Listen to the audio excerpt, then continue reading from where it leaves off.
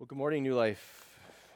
I want to add my blessings to all of you who are moms, some of you who had or have breakfast or brunch in your future, and others of you who have baseball, some of you who have supper, and some of you who have soccer or softball or lacrosse or any of the other 18,000 activities that you are coordinating for your families today.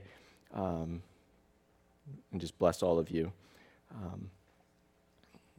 I want to encourage you in this. I was thinking as Olivia was up here, and I'm not even a mom, right? And I had to take my glasses off. I'm wiping my eyes out. I'm not even a mom, right? That song's not even for me today. But I just want to encourage you today, right? Go through your phone, go through the contacts that you have in your address book, right?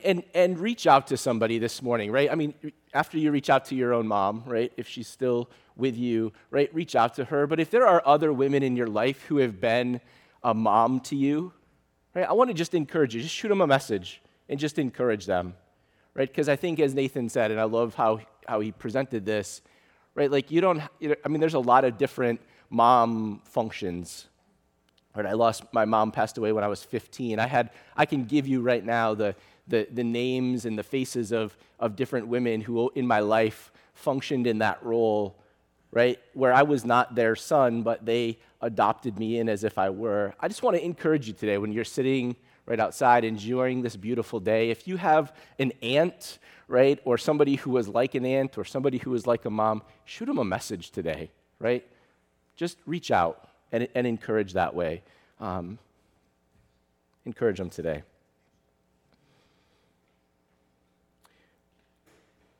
So, for those of you who were here last week, I'm going to just tee you all up here in just a minute. But again, if you're just visiting, or most of you know, I mean, we are almost at the finish line here of reading through the story together. This chronologically arranged version of the Bible, going through Scripture and putting it in an order, and really trying to make it that sequence accessible for folks to be able to understand.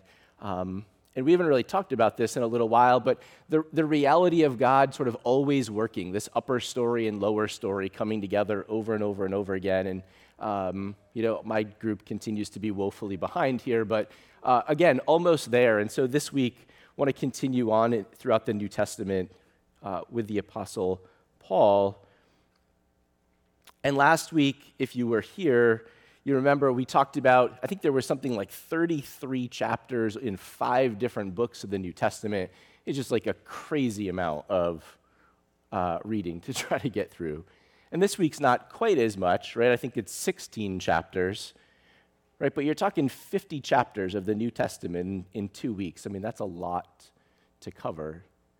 But I want to pick up a little bit where I left off last week with some of that same thinking. And so I'm curious, last week I talked about Paul as a master builder using these same foundation stones over and over and over again, whether he was correcting a church or encouraging a church, whether he was planting something brand new or he was sowing into something that had been going on for a little while, and talked about really 5 core ideas, right, that you can see in pretty much everything that Paul wrote. And so I'm curious, if you were here last week, does anybody remember one of those foundation stones that we talked about?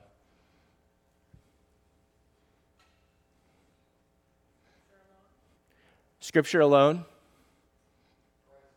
Christ alone, faith alone, grace alone, right, to the glory of God alone, right? And so those 5 stones really show up all throughout the New Testament. And what I want to submit to you is that, today as we wind down in the book of Acts, as you look at the book of Ephesians, as you look at Paul's letter to Timothy, who he considered a dear son of his in the faith, that these same ideas keep popping up. Right? And so now we're looking at Paul not at the beginning part of his ministry like he was last week. This is a little bit later in his ministerial career. right? So in Acts, at the end of Acts, right, in chapter 20, he's on his way back to Jerusalem, right? He's going to stand trial, right? It's going to be that springboards him towards, being imprisoned in Rome. But he makes a stop at the church in Ephesus where he had spent 3 years of his life. You talk about being together day in and day out, right? What Linda just mentioned. And it's really interesting. If you look in Acts 21, at the very beginning of that, Paul's companions who are traveling with him on this ministry journey literally use the word picture. After we tore ourselves away, we got on with things. Right? That there was such a level of relationship, there was such a level of what Paul had sown into them that they didn't want to let him go. Right? And he told them point blank, like, I'm not going to be back here again. And so he had to tear them away. Right? But we have a capture that reflects some of his relationship with that church in the letter of Ephesians, which is one of the places where I want to try to anchor in a little bit today. And you can see his heart for them. Nathan shared this morning out of Ephesians 1. And so you can see so clearly, right, Paul's heart for them, and we can see in Acts their heart for him of literally not wanting to let go of him. But the other thing that you see, and I want to just, again, I want to go dive back into some of those same foundation stones because they keep showing up. Right? And so even though we're going to look at Paul, I'm perfectly content today to function like Peter, who in his letters said, you know what, I take pleasure in reminding you of things that I know you already know. Peter didn't feel compelled to have to come up with something new every time he wrote. He said, listen, I'm fine just reminding you and encouraging you and spurring you on in things that you know and have heard to make sure that you keep running in that same direction. And so those same foundation stones that I highlighted from Paul's letters last week, I want to highlight again this week.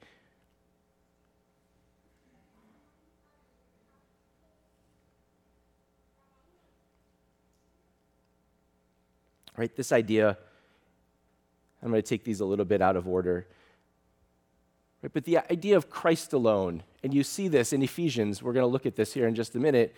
Christ alone, that Jesus Christ is the only basis, the only way on which ungodly men like me,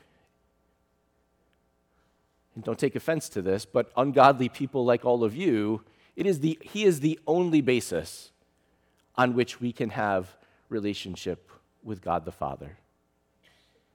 And Paul's pretty clear about that over and over and over and over again. And that the way that we do that is through faith alone, right? That we receive, right, the redemption that we were singing about this morning. There is one way that we lay hold of that. And Paul writes about this over and over and over and over again, right? That's through faith alone. That entire salvation that we have access to is only possible because of God's grace, right? That there is literally nothing that we can do. It's entirely from Him and of Him and by Him, from before we begin, while we're trying to walk by faith, and until we finish. All of that will be by grace alone.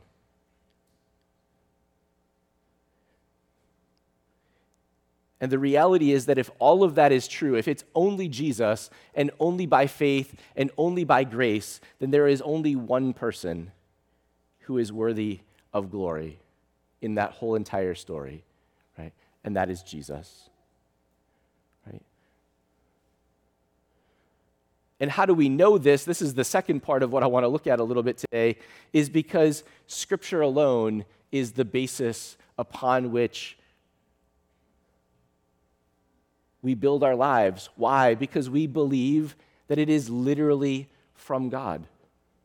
And again, Paul talks about this over and over and over again, not just to the Ephesians, but to the Galatians and the Philippians and the Colossians, to the church at Thessalonica and the church at Corinth, right? All throughout the New Testament, right? He commends different bodies for receiving from him the words of God, not Paul's words, but you can see clearly Paul knew that what he was carrying wasn't his, that it was God's, and that they received it as such and built their lives on it as such, right? That the Old Testament scripture and the New Testament scripture are from God and the final answer, right? Right? I like to think, right, that you all could trust me at my word, standing up here on any given Sunday, that we can take Nathan at his word or Greg at his word or anybody who's up here, but at the end of the day, it doesn't matter. It really doesn't. Unless the word that I'm carrying or Nathan or Greg or any of you is in fact aligned with Scripture, it really doesn't matter what you think or say. Right? It doesn't matter if you agree or not. Right? Scripture alone. And so all of this truth, right, that we're talking about, we can stand on because we believe that, right? That Scripture alone serves that authoritative place in our lives. I want to look at two different areas today. I want to go back to exactly where Nathan was this morning in Ephesians 1, and ultimately I want to land in Ephesians 2. But I want you just to listen as I read through this again this morning. I'm just going to read this first part, and then we're going to dive in Ephesians 2. But just hear of those 5 foundational stones. And I said this last week, and I'll say it again. I am not in any way suggesting that these 5 pieces are the full extent, right? There is other doctrinal foundation stones that matter. All I'm saying is that these 5, Paul hits on over and over and over again. And so I want you to listen, right? Scripture alone, Christ alone, by faith alone, through grace alone, to the glory of God alone. And I just want you to listen. Close your eyes as I read this. For those different foundation stones that are in his intro to the Ephesians. I'm not even going to go all the way through chapter 1. So he starts to them, he says, Paul, an apostle of Christ Jesus by the will of God, to the saints in Ephesus, the faithful in Christ Jesus, grace and peace to you from God, our Father, and the Lord Jesus Christ. Praise be to the God and Father of our Lord Jesus Christ, who has blessed us in the heavenly realms with every spiritual blessing in Christ. For he chose us in him before the creation of the world to be holy and blameless in his sight. In love, he predestined us to be adopted as sons through Jesus Christ in accordance with his pleasure and will, to the praise of his glorious grace, which he's freely given us in the one he loves. In him we have redemption through his blood, the forgiveness of sins in accordance with the riches of God's grace that he's lavished on us with all wisdom and understanding. And he made known to us the mystery of his will according to his good pleasure, which he purposed in Christ to be put into effect when the times will have reached their fulfillment, to bring all things in heaven and on earth together under one head. Did you hear any of those? Those foundation stones? What'd you hear?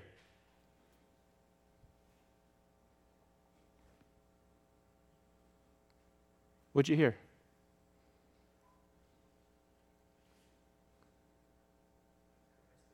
Christ alone. Right? In him, right? In him, over and over. In Christ alone. In him. His blood alone, right? In him. What else? Grace is all over that. All of that is according to the glorious grace which he's, I love this word, lavished on us. Right? To the glory of God alone. Right? And he keeps going, right? So that's a little bit of just the appetizer here. If you're going If you got your Bible or if you're going to take notes, get your pencil out or your pen or however you mark this up. He keeps going in chapter 2.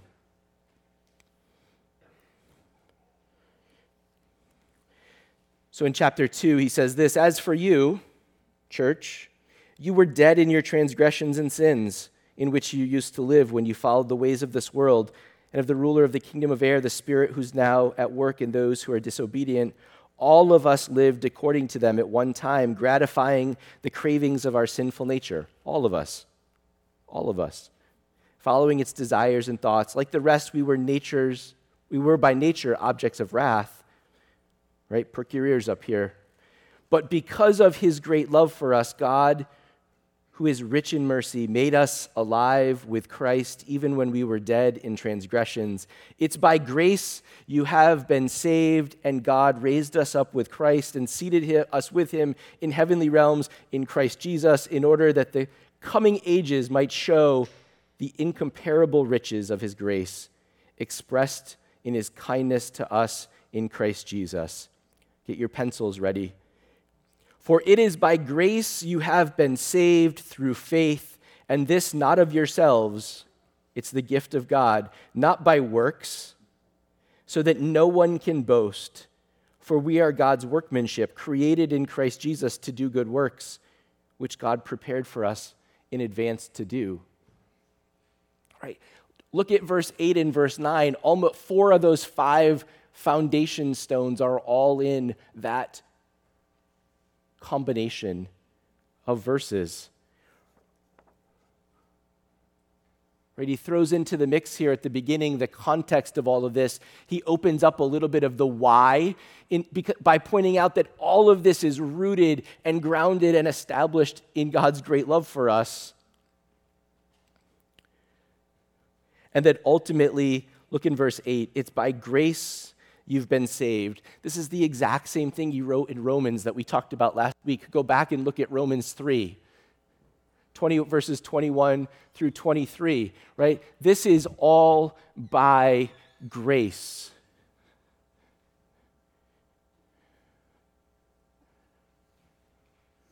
All of it. Right?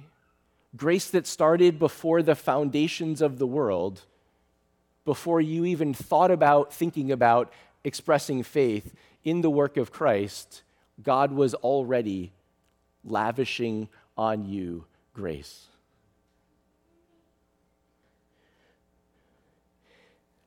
That by faith, through faith, we could be saved. I got curious about this, right? I went back and I looked. These 2 concepts, grace and faith, Paul literally talks about in every single letter in the New Testament that he wrote. The word grace here that he's talking about, the word faith here that he's talking about, they show up in Romans, both letters to the Corinthians, Galatians, Ephesians, Philippians, Colossians, both of the letters to the church at Thessalonica. Right? They show up in both letters to Timothy.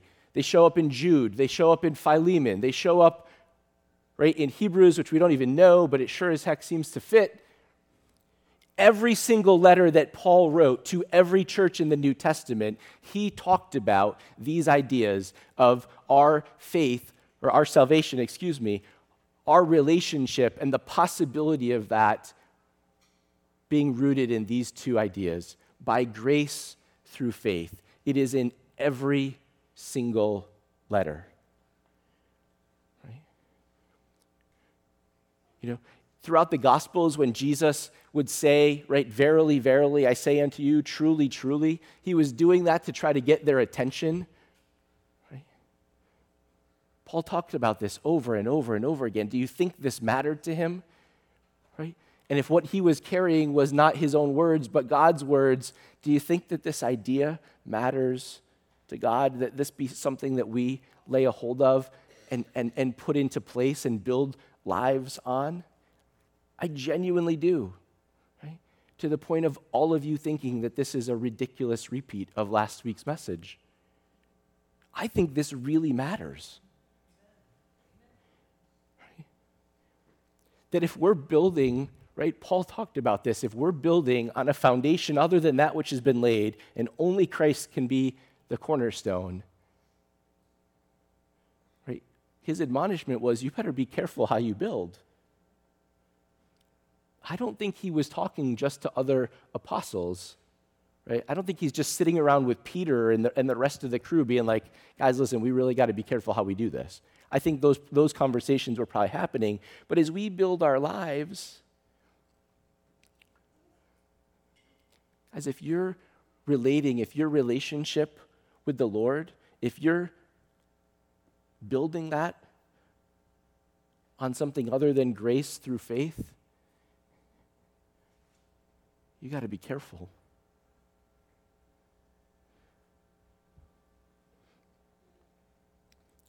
Right? And this not of yourselves, it's the gift of God, not by works, so that no one can boast.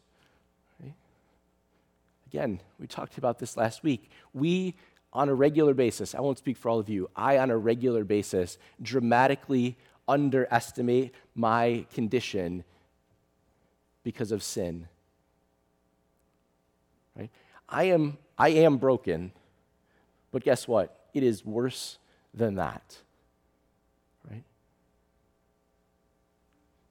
Paul talks about this over and over and over again, being dead in our sin. We don't like to think of ourselves that way. Right? But if I'm dead in my sin, I can't help myself. And so my salvation can't be from myself. It can't be from any of you, because you're dead in your own sin, but Christ. And because of him and him alone, right, I can't boast in anything that I do. And for some of us, right, that's the rub here is, right, I do enough of the right things on a regular enough basis. But it also means that you can't screw this up so badly to disqualify yourself.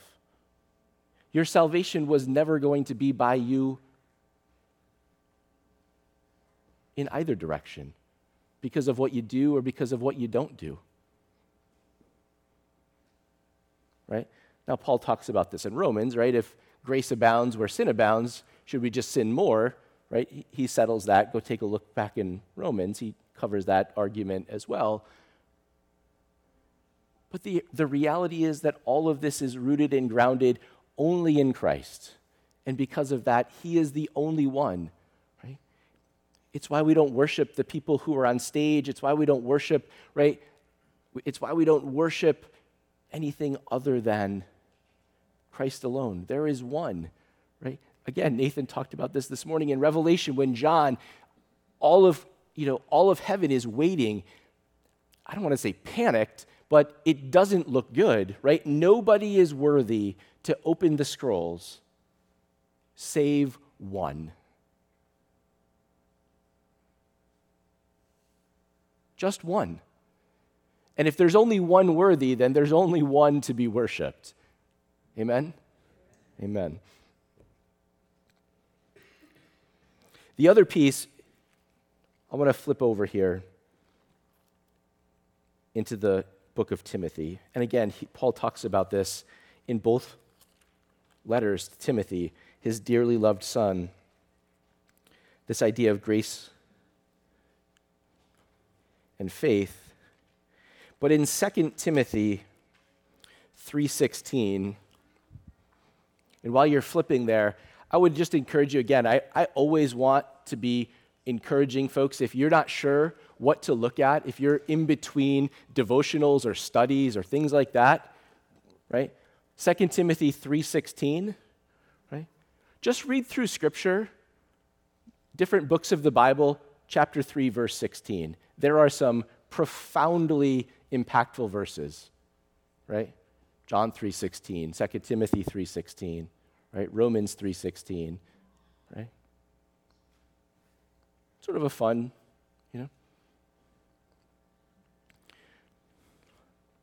But this last foundation stone, and this is familiar to a lot of you, I know, Paul's writing to Timothy. He's trying to encourage him, right? The context here in my Bible is Paul's charge to Timothy in this context of godlessness in the last days.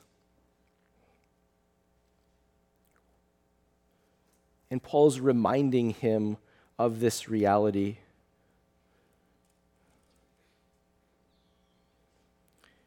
I'm going to pick up in verse 14, 2 Timothy 3:14. He says, "But as for you, Timothy, continue in what you've learned and become convinced of." It's the same idea of what you have faith in, because you know those from whom you've learned it, and how from infancy you've known the Holy Scriptures, right? Paul talks about earlier about Timothy's mom and his grandmother who had imparted to him faith through the Scriptures. And Paul is calling him back to remember that which his grandmother and his mother had imparted to him, along with what Paul had added into the mix.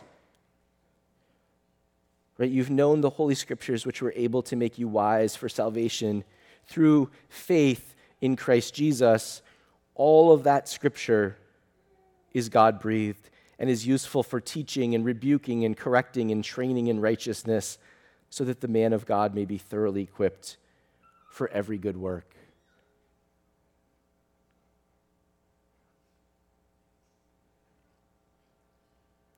Scripture alone, right? And I want to challenge you. I want to encourage you, right? You can go back, you can listen to last week, you can listen to this week. Right? You can listen to any, there's literally hundreds of messages. But at the end of the day, right, the authoritative voice in our lives, right, is right here. It's right here. Right? That even these foundation stones that I'm pointing out, these are not out of thin air. Those are in here. Not just in the New Testament, but in the Old Testament, right? If you want to talk about by faith alone, go back and reread in the book of Genesis about Abraham, whose faith is what was credited to him as righteousness. It wasn't what he did. By grace, through faith, right? Abraham laid hold of a righteousness that was outside of himself. This is not just a New Testament concept. I think one of the reasons why it's so important for this last foundation stone, this idea of Scripture alone being the authority, because here's the reality, guys. The question is going to come. It came in the garden, and it came in the desert, and it comes to us still today. The question is, did God really say? Right? Go back and read in Genesis, in the garden. The question from the enemy was, did God really say? Yeah, he really did say. Right? When Christ is in the desert, right? Did God really say, or didn't God really say? Right? We've got to have a foundation and anchor to believe, right, that there is something that we can trust in apart from ourselves, apart even from each other. Right? To know that we know that we know, you know what? Yeah, God really did say this. He really did say that his grace would be sufficient. He really did say that by faith we could have relationship in him, redemption through the blood that Christ shed, that this isn't all made up. God really did say. And we can stand on that, on the things that he's already said. As we build lives individually, as families, as a church. Right? Over and over and over again, Paul talked about this.